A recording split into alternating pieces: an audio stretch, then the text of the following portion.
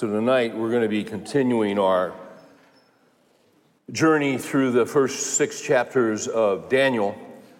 We're calling this fall semester, this season, we're calling this series Courage and Chaos. And Daniel is very fitting. I have some, as we start tonight, I just have I've had some thoughts that I've been putting together, even since last week, in regard to where we are right now. I remember very well in 2008, in 2008, it was a busy year. I did a lot of conferences, did a lot of traveling in 2008. And wherever I would go, I don't care what part of the country it was, I began to realize in 2008, I have never seen so many Christian men so stressed out, so anxious, so worried, experiencing sleepless nights. I've never seen guys in this condition, ever. And you recall what was going on in 2008. I mean, pretty much a financial collapse. And it was a time of great loss for a lot of guys, and great pressure and great uncertainty. And now we find ourselves in 2020. And what I want to say in 2020 is that I've never seen so many Christian men excessively stressed out. Because what's going on around us right now tops what happened in 2008. I was reading something by a guy by the name of Aaron Renn, and he writes a newsletter, and a Christian guy, and I thought this was interesting. He was talking about the testosterone cortisol ratio. And we're guys, so we know about testosterone. He says, I'll just quote him here. "We live in a world that contains a lot of crazy. One way I deal with it is to manage my emotional state by monitoring and adjusting what I call the testosterone cortisol ratio." Testosterone and cortisol are hormones. Testosterone is the principal male hormone. And to kind of summarize what he's saying and what we know about testosterone, testosterone gives energy. It's real basic. Cortisol is, among other things, the body's stress hormone. Stress can be good at some level, such as that coming from a vigorous workout at the gym, but chronic stress is unhealthy, and some say even dangerous, with a wide range of reported negative effects. You can think of cortisol as the hormone for losing energy. I remember years ago, my doctor told me that he was going to put me on hydrocortisone because he said your adrenals are stressed out because you're stressed out. Maybe it was 2008, I don't remember. But he said, you're stressed out in your adrenals, and what happens, the fight or flight, that's when the cortisol kicks in. But what's happening right now is, and this guy says it, is that far too many people are way too saturated with stress on a persistent basis. We're just stressed out. We're excessively stressed out right now. Now, the question is, why? Why are we stressed out? Well, this isn't rocket science. I see 2 reasons. Number one, it's you got COVID-19 and the collateral damage. And there is collateral damage. We have locked down portions of this country. We have taken extreme steps. We have, in some parts of the country, it's been taken as an opportunity for tyranny and authoritarianism. Well, you know all about this. We've got burning in the streets, we've got rioting, we've got defunding police officers. Psalm 11:3 says, if the foundations are destroyed, what can the righteous do? The foundations are being destroyed. And what we've always had and what we've always assumed would be here is not in place right now. So the foundations are being shaken. We talked about this the last few weeks. And it is very unsettling. So business have been shut down. That has economic impact on all kinds of people. There are ripple effects when a businessman has to shut down a business. It involves him and his employees. It involves the economy of that town, of the region. And when you multiply that over and over, it has huge ramifications. Churches are being shut down in certain parts of the country. While strip clubs are open and abortion clinics are open and bars are open, churches are shut down. And we've never seen anything like this. So as a result, I don't need to spend too much time on this. There is COVID, there's a lot of collateral damage. People who needed cancer treatments couldn't get it. People who needed surgeries couldn't get it. You know this whole drill. People have died because they couldn't get the treatment they normally would have gotten. So it's affected a lot of people in a lot of different ways. It's a very stressful time. Secondly, we are excessively stressed because of the ramifications, the potential ramifications of this upcoming election. And the thing that normally we do in Bible studies is we never talk about the obvious. Well, and I'm not sure why that is, because it's obvious, and we've got an election, and it's probably the most important election since 1860. There is a tremendous amount at stake in this upcoming election. Basically, if you're paying attention, if you're looking at this seriously, and not just surface stuff, but if you're looking at it seriously and you're looking at it through the lens of history and you're looking at it through the lens of the scripture, what we have in this upcoming election is a referendum on the democracy that we have enjoyed and the freedom that we have enjoyed. That's how serious it is.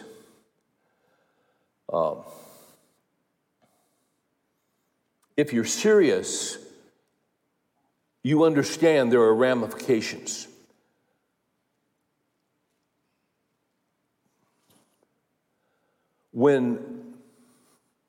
There's some value to getting old. There's some value to getting miles on your tires. The value is that you've lived long enough to see certain things, and you not only have we studied some history, we've lived some history, and you begin to pay attention to things that perhaps you didn't pay attention to as much when you were younger.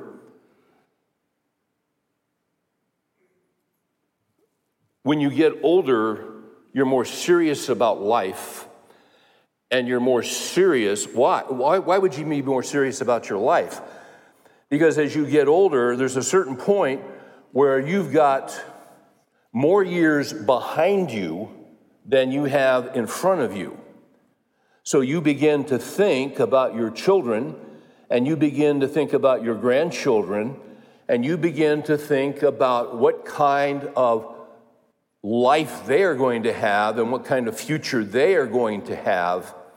And when you see certain symptoms show up, not physically, but morally, when you see certain symptoms show up spiritually that the scripture warns about, you take heed, because it lets you know that we're going in a direction that is counter to what God says we should be doing. And the outcome of that will not be good.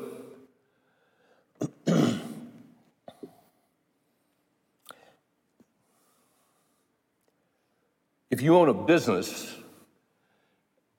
and men don't walk around talking about the pressure they're under. You just keep going. That's kind of how it is. But if you have a business and you're doing everything you can do to keep it open, that's tremendous pressure that your employees probably don't have a clue about, because they're just showing up at work and they've got their own lives and their own stuff going on, but they're just glad to have a paycheck. You're trying to make sure they have a paycheck. You're trying to do everything you can do to make payroll, but they're not aware of what you're dealing with and the massive amount of responsibility. And you got a family, and you're trying to provide for your family, and you're trying to provide, enough down the road for retirement and for this and for all of this, and you're juggling all these balls. It's a tremendous amount of pressure. Just normal life is pressure for men. And then you add on to it all of this and an election that has significant ramifications. And here's what's happened in the last week. I've talked to at least 5 different guys, and it's very obvious that they're under great pressure, and they've shared some things, and I appreciate their candidness and their authenticity. They see what the ramifications are, because they're looking at what's happening in this country from the lens of Scripture. We wrestle not, Ephesians 6 says, we wrestle not against flesh and blood, but against the principalities. There are spiritual forces. There is Satan and his minions, his demons, and they are at work behind the scenes. You go to foreign countries and you'll see satanic activity. Here you don't see it as much, so much, but the more pagan a nation becomes, the more you see it in excessive ways. It's pretty much been covered in our country. It's behind the scenes, but there's influence. And there is a fight. There is a spiritual battle. What I'm trying to say is, when I talk with these 5 guys, it was interesting to me, and I was thinking about this yesterday, that all of them were concerned about the ramifications, the evil ramifications surrounding this election that could cause us to lose our liberty and our freedom. When you talk about losing liberty and freedom, you're talking about losing freedom of worship, freedom of religion, other freedoms, other rights that are God-given rights that our founders understood and put in those founding documents. But those founding documents are being ignored. And as a result of that, there are some very, very serious ramifications that are evil. You lose freedom of religion. You lose freedom of speech. We're looking at losing freedom. And if you think that is an exaggerated statement, you don't realize what we're up against. Because ideas have consequences. We're living in astonishing days of critical race theory, of intersectionality, words I've never heard until recently. And these ideas, they all come under the heading of social justice. But I'm reading a book right now, great title and a great book. And the title of the book is Social Justice is Not Biblical Justice. And it isn't. There's a whole movement, and the thing about this movement is it's not around us, it's in the culture, but it's coming into the church incredibly fast. And you have got churches that are studying books that are published by Christian publishers, quote unquote, referring to Scripture. And I read one of those last week, and they would hit a scripture here and a scripture there. Interesting, quite frankly, the scripture that they camped on had absolutely nothing to do with the concept they were pushing.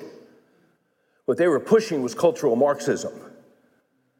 And in cultural Marxism, what happens is you replace God with government. Now, I've said some of this stuff before over the last few weeks, but we're in a season right now. And it's a critical season. The 5 guys that I talked to, each in their own ways, here's one of the things that deeply concern them. They see the evil and the ramifications and the consequences that could take place in this country. But there are people close to them that they love who are blind to the evil in their own families or in their group of close friends or in their church. And what happens is it makes things really uncomfortable. And it makes things very, very awkward because people you love, maybe adult children, maybe a wife, maybe, I don't know. It could be anybody. They do not see the evil that potentially is coming upon us. They don't understand it. There's a superficial understanding. They oftentimes are very educated, but they're educated in the wisdom of men rather than the wisdom of God. There is the wisdom of men. How blessed is the man, Psalm 1, who walks not in the counsel of the wicked, nor stands in the path of sinners, nor sits in the seat of scoffers, but his delight is in the law of the Lord. They're educated in the things of the world, but they are not educated in the Word of God, even though they perhaps have been raised to know the Word of God. Hosea 4:6 says, "My people are destroyed for a lack of knowledge." A lack of knowledge about me, a lack of knowledge about what I've said and about and who I am. We're living in remarkable times. I'm sure you've experienced this. People that are close to you, people that you love, they are fixated on someone's personality, which blinds them to the evil that is the real threat. Because they don't have spiritual discernment, because as Hebrews 5 says, and I've referred to Hebrews 5, I think, 2,900 times in the last 4 weeks, but they have not trained their senses to discern between good and evil because they're not consistently in the Word of God. We're living in unusual times. We're living in extraordinary times. 1 Chronicles 12:32, it's talking about the different men that gathered to David and assisted him when he was on the run. And from the tribes, it describes different guys, the tribes of Benjamin, You get to 12:32, 1 Chronicles, it says, "And the men of Issachar were men who understood the times and knew what Israel should do." They understood the times. They had discernment. They looked at what was going on through the lens of the Word of God. And they knew what Israel should do.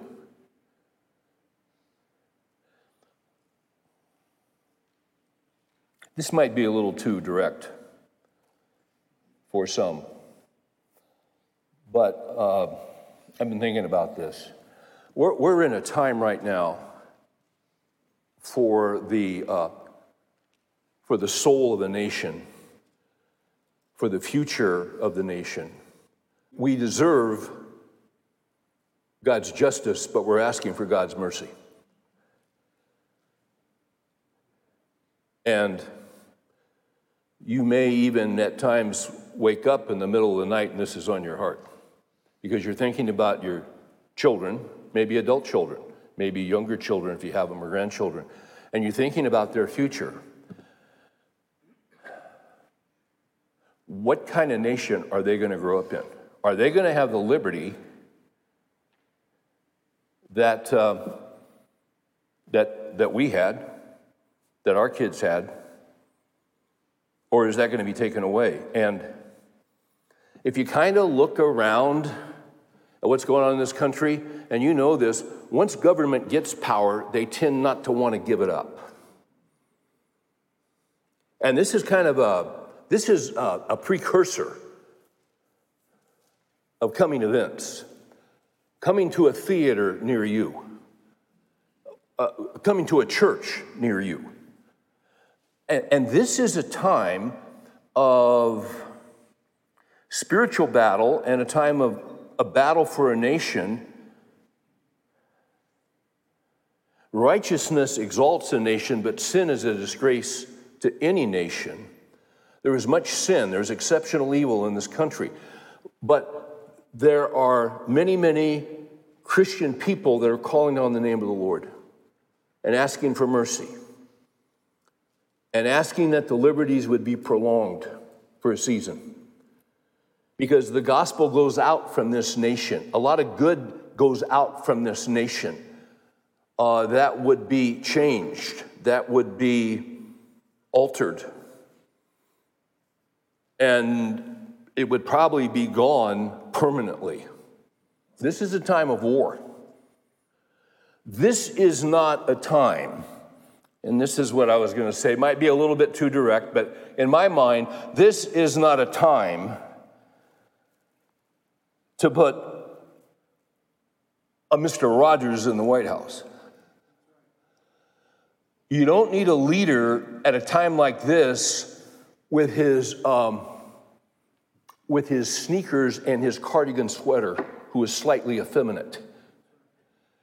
And for a lot of Christians, and I mean this, he's the model of Christian masculinity.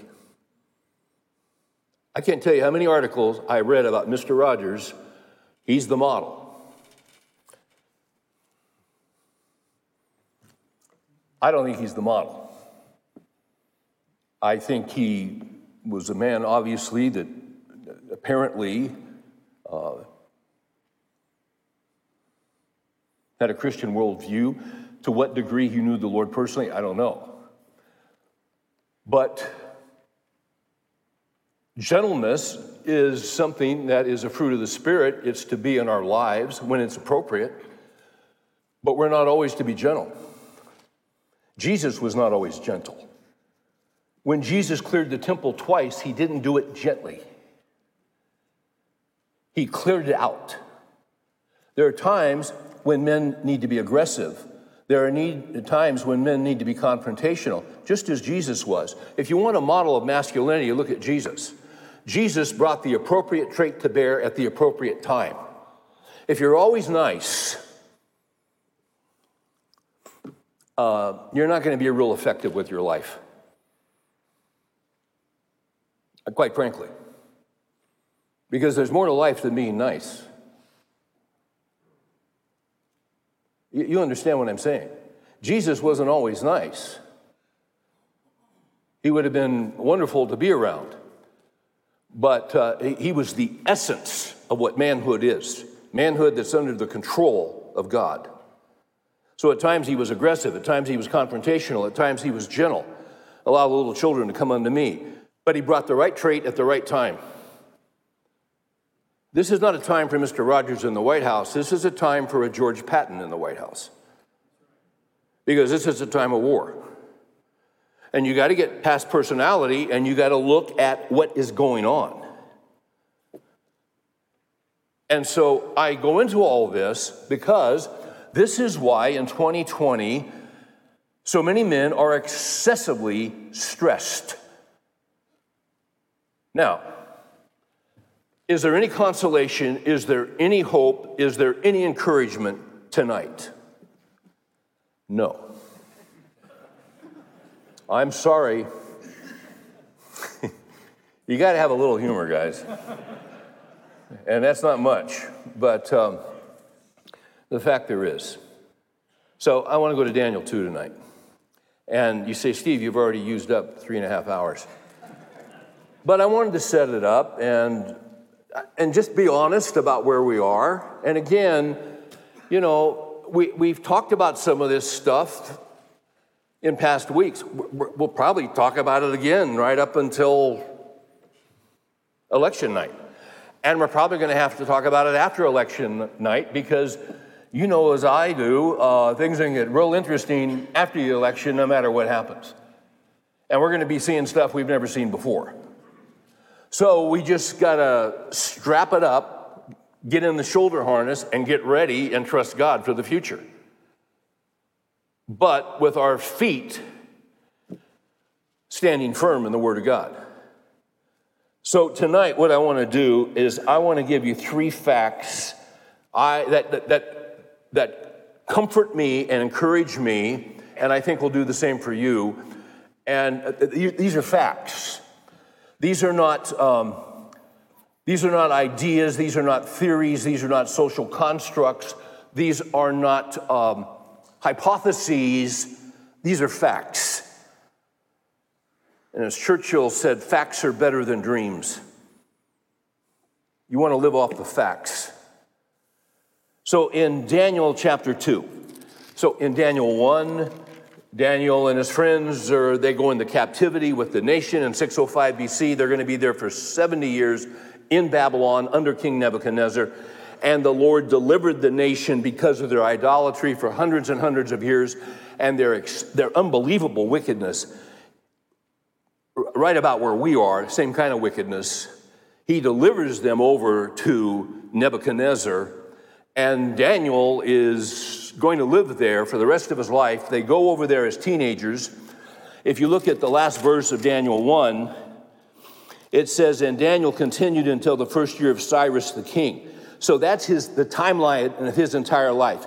They're taken as captives as teenagers, and then he continued until the first year of Cyrus the king. Well, he would have been roughly late 80s, 90, something like that. Never returned to his homeland. Never returned to Judah. He was there for the rest of his life. In Daniel 2, let me give you the first fact. Because we've been talking about this election, all right? Here's the first fact. The election is out of my control, but it is under God's control.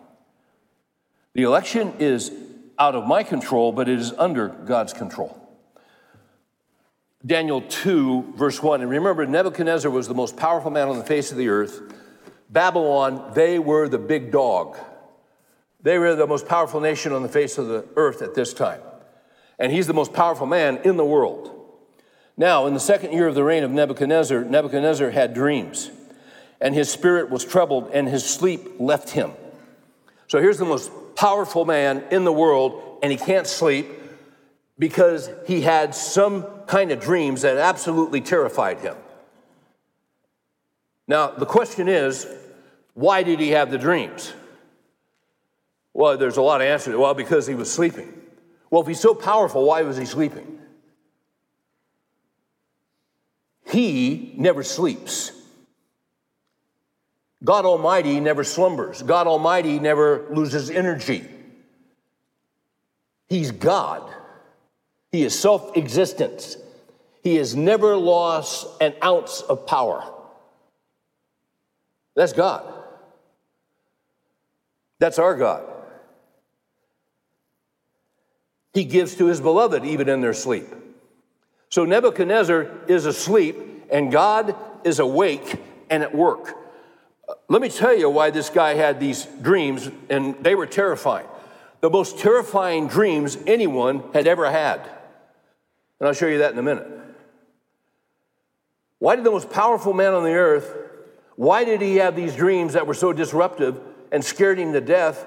and made him get up and have to change his depends 2 or 3 times. Later in Daniel, his grandson is going to see the handwriting on the wall, and I think it's the King James that says their loins were loosened. You can fill in the gaps on that one. When God shows his power and his greatness and his majesty, we tremble. And you better hold on to the depends, because he is an awesome God. Awesome. In power and wisdom and might and glory and goodness and holiness. He owns the world. He rules the world. Why did this king have all these dreams? I'll tell you why, because of Proverbs 21:1. The king's heart, the king's mind, is like channels of water in the hands of the Lord. He turns it whatever way he wishes. So God controls every human heart. So God invaded this guy's heart and invaded his life and invaded his sleep and gave him these dreams that absolutely terrified him. And the reason we know they were of a nature that had never, I think it's safe to say no one had ever had dreams like this. I can't think of anyone in Scripture that had dreams of this category with this much fear. Because of verse 2. Then the king gave order to call the magicians, the conjurers, the sorcerers, and the Chaldeans to tell the king his dreams. Now, note that. It says he called, these kings all have their advisors, their Ivy League guys, and, they got the degrees, and, they're published in journals and all that jazz. They got the PhD credentials. And they're in the good old boy for, you know what I'm talking about. It says in verse 2, he got them all together, he called them all together so that they could tell the king his dreams. Well, see, when the king would call those guys together, never before he wanted them to tell him what he had dreamt. Never. The way it happened always was that he'd get them together and he would say, I had this dream. He'd tell them the dream. They'd get together. They'd spend some time. They'd go to a country club for lunch. And they'd say, what if we said this? And we put this together and you footnote it with that, and oh, king, live forever. It means this. And it was just a big snow job because they didn't know what the dreams mean. But this guy's so freaked out. He's not asking, and he knows what they do. They don't do anything. He knows that. And he's not messing around. Hey, if you guys are so stinking smart, this time you tell me what the dream was, because I'm not messing around here. That's how serious this was. The king said to them, I had a dream, and my spirit is anxious to understand the dream. The Chaldeans spoke to the king in Aramaic, O king, live forever, which is what you say to a king, because he has the power to take you out at any moment. Tell the dream to your servants, and we will declare the interpretation. The king said, the command from me is firm. If you do not make known to me the dream and its interpretation, you'll be torn from limb to limb, and your houses will be made a rubbish heap. He's not messing around. They've never seen anything like this. They reply in verse 10, the Chaldeans answered the king and said, there is not a man on the earth who could declare the matter for the king, inasmuch as no great king or ruler has ever asked anything like this of any magician, conjurer, or Chaldean. Moreover, the king, the thing which the king demands is difficult. And there is no one who could declare it to the king except God's, whose dwelling place is not with mortal flesh. Because of this, king became indignant and very furious and gave orders to destroy all the wise men of Babylon. So the decree went forth that the wise men should be slain, and they looked for Daniel and his friends to kill them. Now, this is interesting. Daniel and his friends were in this program in Daniel 1, sort of the Nebuchadnezzar School of Government MBA program, and they weren't out of it yet. They hadn't graduated. They don't have their PhDs. But they're kind of AAA. They're not playing Major League. They're AAA, AA maybe. But they're on their way. They're going to be in the big leagues. So they're included in this. This is fascinating. This takes me to fact 2, okay? Fact 2. What's the first fact? The election is out of my control, but is under God's control. Here's fact 2. Daniel prayed, and God answered before he prayed. Daniel prayed, and God answered before he prayed. So, look at verse 14. Daniel replied with discretion and discernment to Arioch, the captain of the king's bodyguard, who had gone forth to slay the wise men of Babylon. He said to Arioch, the king's commander, "For what reason is the decree from the king so urgent?" He didn't know. He didn't know what was going on. Arioch informed Daniel about the matter. So Daniel went in. Now watch this. Watch the timing of this and the sequence. Daniel went in and requested of the king that he would give him time in order that he might declare the interpretation to the king. So he says, hey, could you set me up an appointment with the king, and I'll come in and tell the king what he dreamt and what the interpretation is. At this point, did he know what the dream was and the interpretation? Had God given it to him? No. But he went ahead and set the appointment because he knew God was in charge. He had an understanding that in spite of the circumstances of his life that had been turned upside down, that God had put him there for a reason. He had an understanding which led to faith. Hebrews says, faith is the evidence of things hoped for, the evidence of things not seen. It says without faith in Hebrews 11, without faith, it's impossible to please God, for those who come to him must believe that he is and that he's a rewarder of those who diligently seek him. So on faith, he's saying, set up an appointment and the Lord will show this to me and I'll come in and tell the king. That's remarkable. You say, are you sure about this? Yeah, look at 17. Then Daniel went to his house and informed his buddies, Hananiah, Mishael, and Azariah, about the matter, that they might request compassion from the God of heaven concerning the mystery, so that Daniel and his friends would not be destroyed with the rest of the wise men.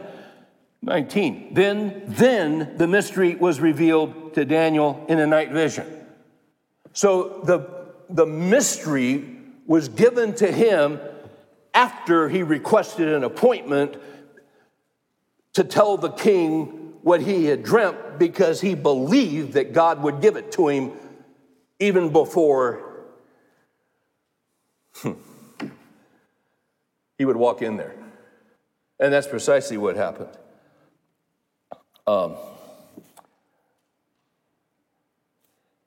Let's look at a couple verses. 20. Actually, we just read 19. Then the mystery was revealed to Daniel in a night vision. Then Daniel blessed the God of heaven. Daniel said, let the name of God be blessed forever and ever. And remember, these guys, they're going to die. Their lives are going to be taken from them. I mean, this is serious stuff. You talk about loss, they're going to lose their lives. Let the name of God be blessed forever and ever. For wisdom and power belong to him. How much wisdom does God have? God has all wisdom. How much power does God have? God has all power. He never loses an ounce of power. He never loses an ounce of energy. For wisdom and power belong to him. It is he who changes the times and the seasons. Had the times and the seasons of their lives been changed? Yeah. Have we experienced a change of plans, a change of seasons? Yes. Have our lives been in somewhat different states of upheaval and, shock and what's next? And I mean, what's going to come tomorrow? Every day something new is coming along. But who is behind this? God's behind it. He is the one who changes the times and the seasons because he's in charge of all things. Watch this. It is he who changes the times and the epochs. 21, he removes kings and establishes kings. So as I might have said last week or the week before, I vote early, I vote often. I'm shooting for 6 times this election go-around. Just got to go to different counties, different polling places. Anyway, just messing around. Don't send me an email on that. Am I going to vote? Actually, I already voted. Yeah, I voted. And I remember standing in the line there thinking to myself, you know what's great, Lord? I'm voting, but you've already decided. I mean, it's a done deal. It's done. It's decreed. You raise them up and you set them down. And see, that's one of the messages of the entire book of Daniel, is that God is sovereign over sovereigns. They would call kings sovereigns. Take a look at Isaiah 65:24.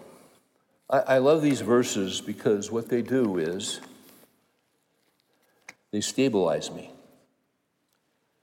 And they give me hope. And they give me perspective. We are inundated with deception and lies. Absolutely inundated. But the sum of thy word is truth. I'll tell you, there's great wisdom in the morning.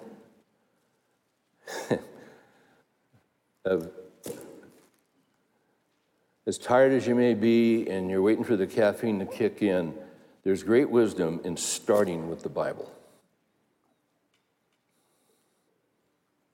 There just is. Because it's true. My dad, every morning, and my dad was extremely disciplined. Every morning, my dad would get up, he'd grab his coffee, and he'd grab his Bible. And he was in the Word. I mean, that's how he started. I was being interviewed on Dennis Rainey's radio program with Bob Lepine, I don't know, 20 years ago. He said, you told me one time about your dad and his schedule. What does he do first thing in the morning? He said he gets his coffee and he gets his Bible. He said every morning. I said every morning. He doesn't miss. He doesn't miss. Unless he's sick, and he's never sick. He said, why don't we call your dad and ask him what he did this morning? This is national radio. I said, sure. And so I wrote out his number and gave it to the assistant, and they took it in there. And the guy said, hey, well, Steve, we've got your dad on the phone. And I said, hey, Dad, you're on the radio nationwide with Dennis and Bob. And Dennis wanted to ask you a question. And I got to tell you something. I had absolutely no anxiety about this. I had none. And Dennis said, hey, Jim, how you doing? He goes, fine. Doing great, Dennis. How are things in Arkansas? Good. Hey, we're doing this interview with Steve, and we were just talking about you. And Jim, I'd like to ask you a question, if it's all right. He said, yeah, shoot. He said, so Jim, what did you do first thing this morning? He said, well, I got up, I got my coffee, I got my Bible, and I did my Bible study. I knew he was going to say that. I knew he was going to say that. Because that's what he did. My dad had a lot of flaws. Just like I have a lot of flaws, just like you have a lot of flaws. But he had some things in place. And they were in place. And that was one of them. And I learned from that. Isaiah 65:24 says this, it will also come to pass that before they call, I will answer. And while they are still speaking, I will hear. Now, just think with me for a minute, okay? Daniel in Daniel 2 is in a crisis because the king's going to take his head off along with all the other guys. Who manufactured the crisis? God. God manufactured the crisis, God created the crisis when he caused Nebuchadnezzar's mind to be penetrated with those frightening dreams. So the crisis is from God. Ecclesiastes says, consider the work of God, who can straighten what he has bent. In the day of prosperity be glad, in the day of adversity consider, for God has made the one as well as the other. God uses both prosperity and adversity. Sometimes God will life is going along nicely, and God will put us in crisis because he wants to take us deeper. And he wants to teach us to trust him. And so I am submitting to you that God manufactured the crisis. When they find out about the situation, the crisis, which will cost them their lives, he says, make an appointment with the king, and I'll come in with the interpretation and the dream itself. And that is precisely what happened. Because you see, when God manufactured the crisis and interrupted his sleep, it was the plan of God that Daniel, who was sensitive to him, God knows all things. Now, can I explain how all this works? No, all I can tell you is he's God. And before Daniel prayed, the answer was on the way. This is what the Lord does. When they were at the Red Sea, and the people were trapped, and there was no escape, and they were going to be taken back into captivity, did the Lord look down and he looked down and do a double take of what the heck is going on down there? My gosh. Well, of course not. That's stupid. He knew when they left Egypt, he knew what was going to happen at the Red Sea, and he knew how he was going to deliver them. Because you see, he's a Savior. And before we call, he will answer. He will allow you. He will send you into crisis. It might be from your own sin. It might be from your own hard-heartedness. He's trying to get your attention. Sometimes he just wants to teach us to trust him. But if he sends us into crisis, he's got a solution in the wings that's ready. Now, that's a great God. Before you call, I will answer. And while you are still speaking, I will hear. Now go down to 66:2. This tells you why God answered their prayer. Because it tells you about their walk with the Lord and their character and what was in their hearts. Second half of 66:2. God says, but to this one I will look, to him who is humble and contrite of spirit and who trembles at my word. God loves humility. Jesus is the supreme example of humility. Philippians 2. Although he existed as God did not regard equality with God a thing to be held on to, so he laid aside his privileges and he came to earth. And he came to earth for what reason? He came to earth to become the God-man. He was born of a virgin. He lived a sinless life, and he went to the cross, and he took the sins of the whole world upon him. And he paid for the sins of the whole world. He who knew no sin became sin, that we might become the righteousness of God. That's humility. He lowered himself. He humbled himself. Jeremiah 45:5, seekest thou great things for thyself? Seek them not. Nothing wrong with wanting to work hard and provide for your family and do a good job. But when you're looking to attain to the seat of honor and to get the adulation of men and to get the glory of men, you're in trouble. Because glory goes to God. And by the way, whatever you have, 1 Corinthians 4:7, and what do you have that you did not receive? It's a gift.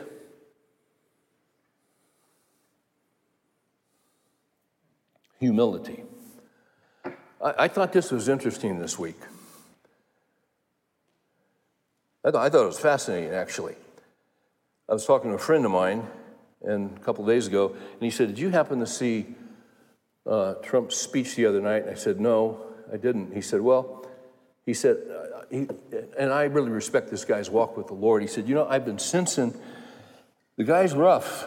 There's no doubt about it. He's abrasive. But at times I see glimmers of a change. And he said the other night, he was giving this speech, some rally, and he told this story. He said, someone said to me recently, you're the most famous man on the earth. And he said, no, I'm not. He goes, yeah, you're the most famous man on the earth. You're the president of the United States. He goes, no, I'm not the most famous. Not by a long shot. Well, who is the most famous? And Trump said, Jesus Christ is the most famous. And the crowd goes crazy. And then he went on, and I can document it right here, and I'm not pulling it out. He went on and he gave God glory for God taking him through COVID and healing his body. Now, we got all kinds of sound clips of him being abrasive and rude and all that, just as I'm glad they don't have all the sound clips of me being that way. But that was humility. And then yesterday, Rush Limbaugh was talking about his cancer diagnosis and basically said, it's a death sentence. Didn't even think I'd be alive on this date, but I am. And he said, but I have a personal relationship with Jesus Christ. And I go to bed at night and I thank him that he gave me this day. And when I wake up in the morning, I thank him that I woke up. Those are two pretty strong guys that have had a lot of success, that have had a lot of accolades, they got a lot of money, and they've been humbled. It's a mercy of God when he humbles us. Humble yourself under the mighty hand of God.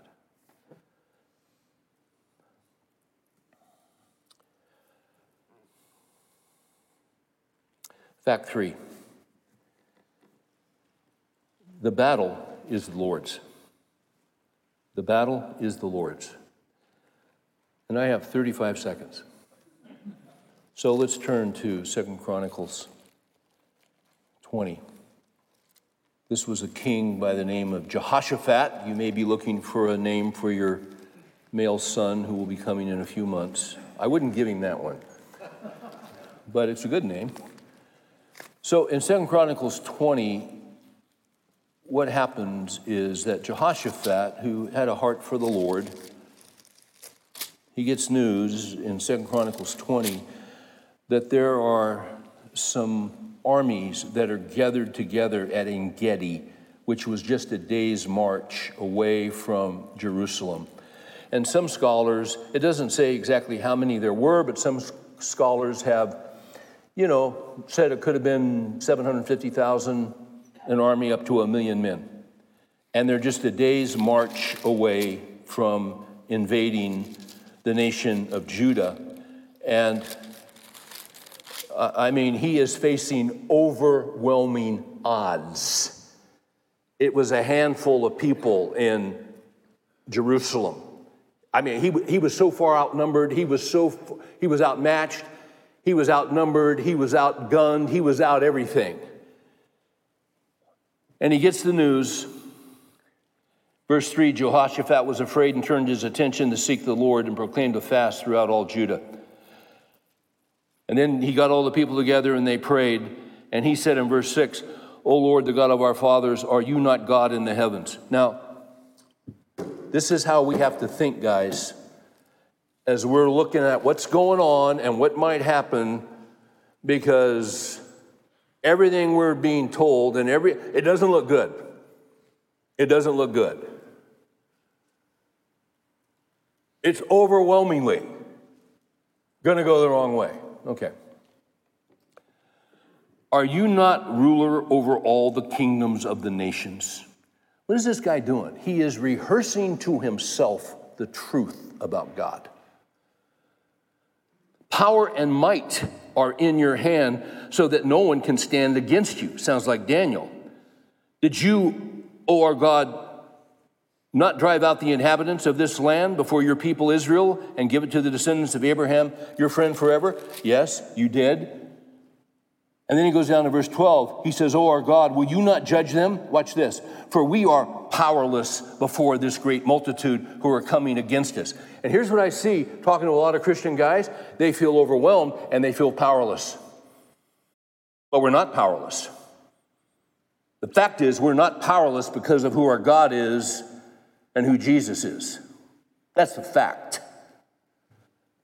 He says, will you not judge them? For we are powerless before this great multitude who are coming against us, nor do we know what to do, but our eyes are on you.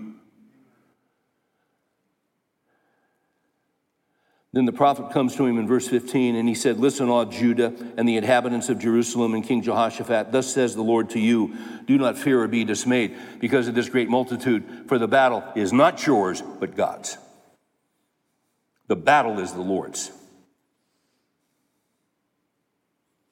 And then he tells them something unusual. 17, you need not fight in this battle. Station yourselves, stand and see the salvation of the Lord on your behalf, O Judah and Jerusalem. Don't fear or be dismayed. Tomorrow I'll go out to face them, for the Lord is with you.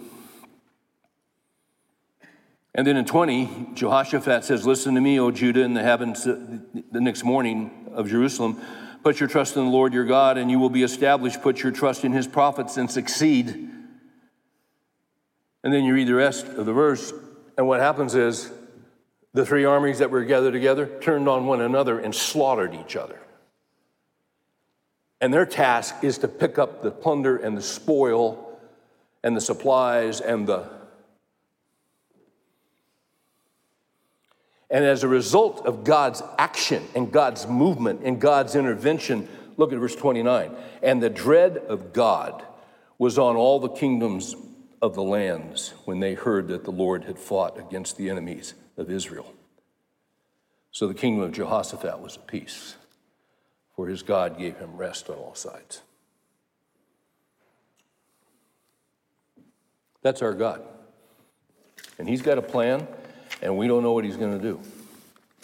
But whatever he does, he's still our God. He's still our Savior. He's still our Lord. He's still calling the shots. He's still running the show. Even if it goes contrary to the way we'd like to see it go. You say, Steve, I hope that doesn't happen. Well, I'm with you. I'd have a hard time if God did that. Well, we don't know what he's going to do. But what he's going to do is right. And here's the other thing. He said in Isaiah 55:8, my ways are not your ways, and my thoughts are not your thoughts. As high as the heavens are above the earth, so are my ways above your ways, and my thoughts above your thoughts.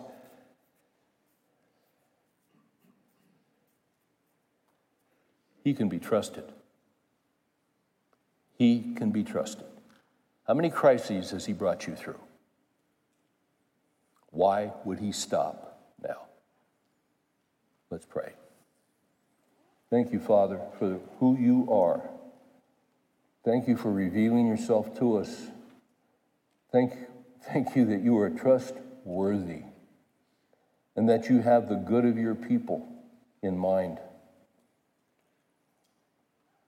Thank you for Jesus and for what he accomplished for us on the cross. And thank you that we have eternal life. We will all take our last breath at some point, but to be absent from the body is to be present with the Lord. And that's when the good times start rolling. Thank you for that hope. Keep us encouraged tonight as we rest and in the morning when we get up. Keep us going on the Word of God, we ask in Jesus' name. Amen.